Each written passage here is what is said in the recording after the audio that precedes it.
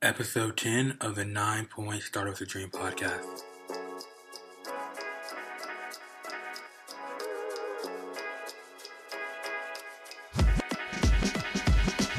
Hey guys, welcome to the 9-Point Start with a Dream podcast.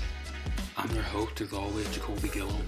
Today's episode is something different. We're all about showcasing the journey of athletes here, but today we're going to do it over a DPT student, my guy Neil out of New York. Neil's going to do big things in the future, as he already is now. Well, here we go. Basically, I'm a DPT student. I'm a third year. I currently work as a PTA in neuro rehab. It's something I do enjoy, but I like venturing out to other settings too. Whenever I'm not in school or anything, I like playing sports, mostly handball and basketball. When you were young, what would your biggest dream as an athlete or just as a person in general? Basically, trying to be sort of the best mover out there. Trying to find different strategies to sort of win a game or, try to be better than the next person. How often were you playing handball? I played mostly in high school. Actually, I started up in high school, and we won championships in high school, stayed undefeated. We were in the Catholic High School League here in Queens, so that's where it pretty much started. And I know handball's not too big out within the U.S., but like in New York and East Coast, and Cool. sort of like win-off serves, Awesome. So diving into this whole DPT life, Yeah. what made you do that profession?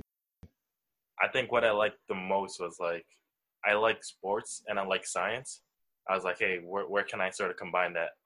And then the more I got into it, the more I realized that it wasn't really for me. It was more for like the patients, the sort of clients, because like the more you go into it or throughout affiliation, throughout like internships, the more you realize you're sort of like that superstar behind a superstar, which I like that. Pretty cool. Yeah.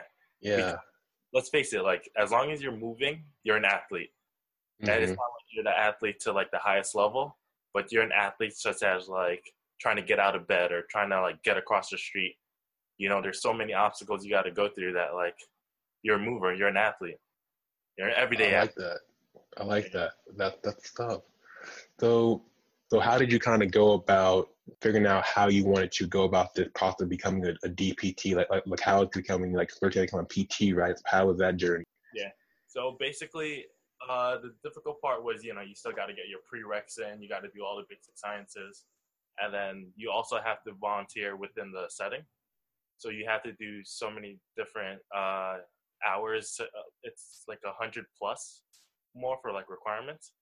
So when you're in the settings, you sort of see what PT really is. And it's sort of like a realization for you to sort of, hey, I do want to be in this field. I'm willing to spend 100 plus hours, whatever hours to do the observation so that I could get into these programs.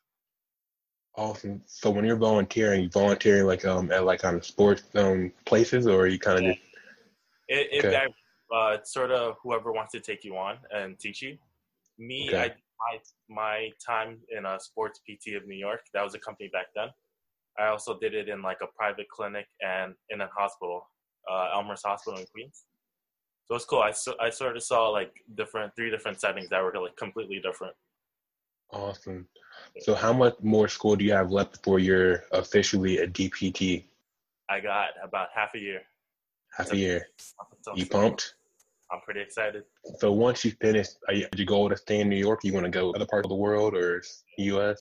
Eventually, I do want to go to other parts of the world. I feel like there's so many people out there that are such great like gurus or teachers that I want to learn directly from them. And I don't want to stay confined to like, one part of the country or whatnot. Awesome. So I'm not too on it, like what it takes to be a DPT. So like you have to like have a different kind of niche down to what you specialize in, or just you just look at all of it? Sort of as you go through the DPT program, they sort of graduate you as like a general clinician. Okay. So as you do, each program has it built in where you can do internships, and it's typically 4 internships. And throughout those internships, they're often different settings, and that's how you sort of go and feel out, sort of where you want to be. Okay. So it's interesting. I actually completed 2 internships so far, and one was at the VA, which was the Veterans Affairs with the U.S. Department. That was pretty cool because I worked with a couple of veterans, and another one was just a private clinic here within Queens. So I got to see like your typical like geriatric population and such. Awesome. So from what you've learned so far as a DPT student and what you are, I guess, learning from like volunteering, what's one thing athletes can start doing now, maybe kind of be a better mover, like you were saying? Most of it's learning. You just keep learning, because what I'm noticing is that the more you go through the coursework, the more you realize that there's so much more out there still.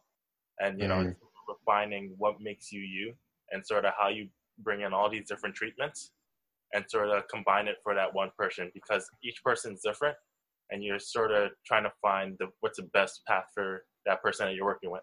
So I know for me, I've learned the most from mentors. Like having courses work is great, but having a mentor to kind of help kind of guide you through certain aspects the book can't teach you. So who's been like your biggest mentor through this whole journey so far? To name names specifically, his name is Dr. E. We like to call him Emil Euparadon. And he's been the co-owner of the clinic that I'm working at, but he's also the director of a PT program in Dominican College. I think he's been really great because I got to learn sort of within the clinical side and sort of the educational side, you know, sort of how do you become that teacher for your patients, sort of have them get to know what they're going through. I think those two aspects have been pretty big. Cool to see that we all have mentors, you know. Some are longer than others, you know, some kind of for short term, some for long term, but I think they all kind of help us increase that learning curve. Yeah, definitely. I saw on your Instagram that you volunteer with like adaptive sports events. Yeah. Can you say more about that?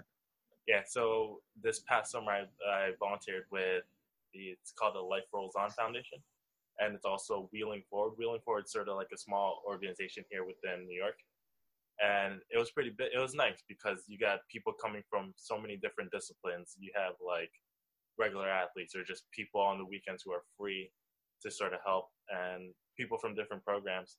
And basically it's sort of to connect the quality of life for a patient and, you know, sort of the things that they like to do. Because like, for example, for people who are confined to wheelchairs, they never think that they could really, you know, go out and surf. And that was pretty big to have them on board and to actually like ride a wave. It changes their perspective and yours too, because it's like, you know, I'm here helping them. I'm here like sort of building on their own successes. And I feel like it's very gratifying, you know? Dude, I want to learn how to surf so bad. Yeah. Like, I don't know how to surf, but like watching them, I'm just like, damn, you know, I could maybe. Yeah. I need to figure this out. Like last year, I learned how to snowboard, and I was like, okay, next is surfing. Yeah. I need to get on that. I need to find a way.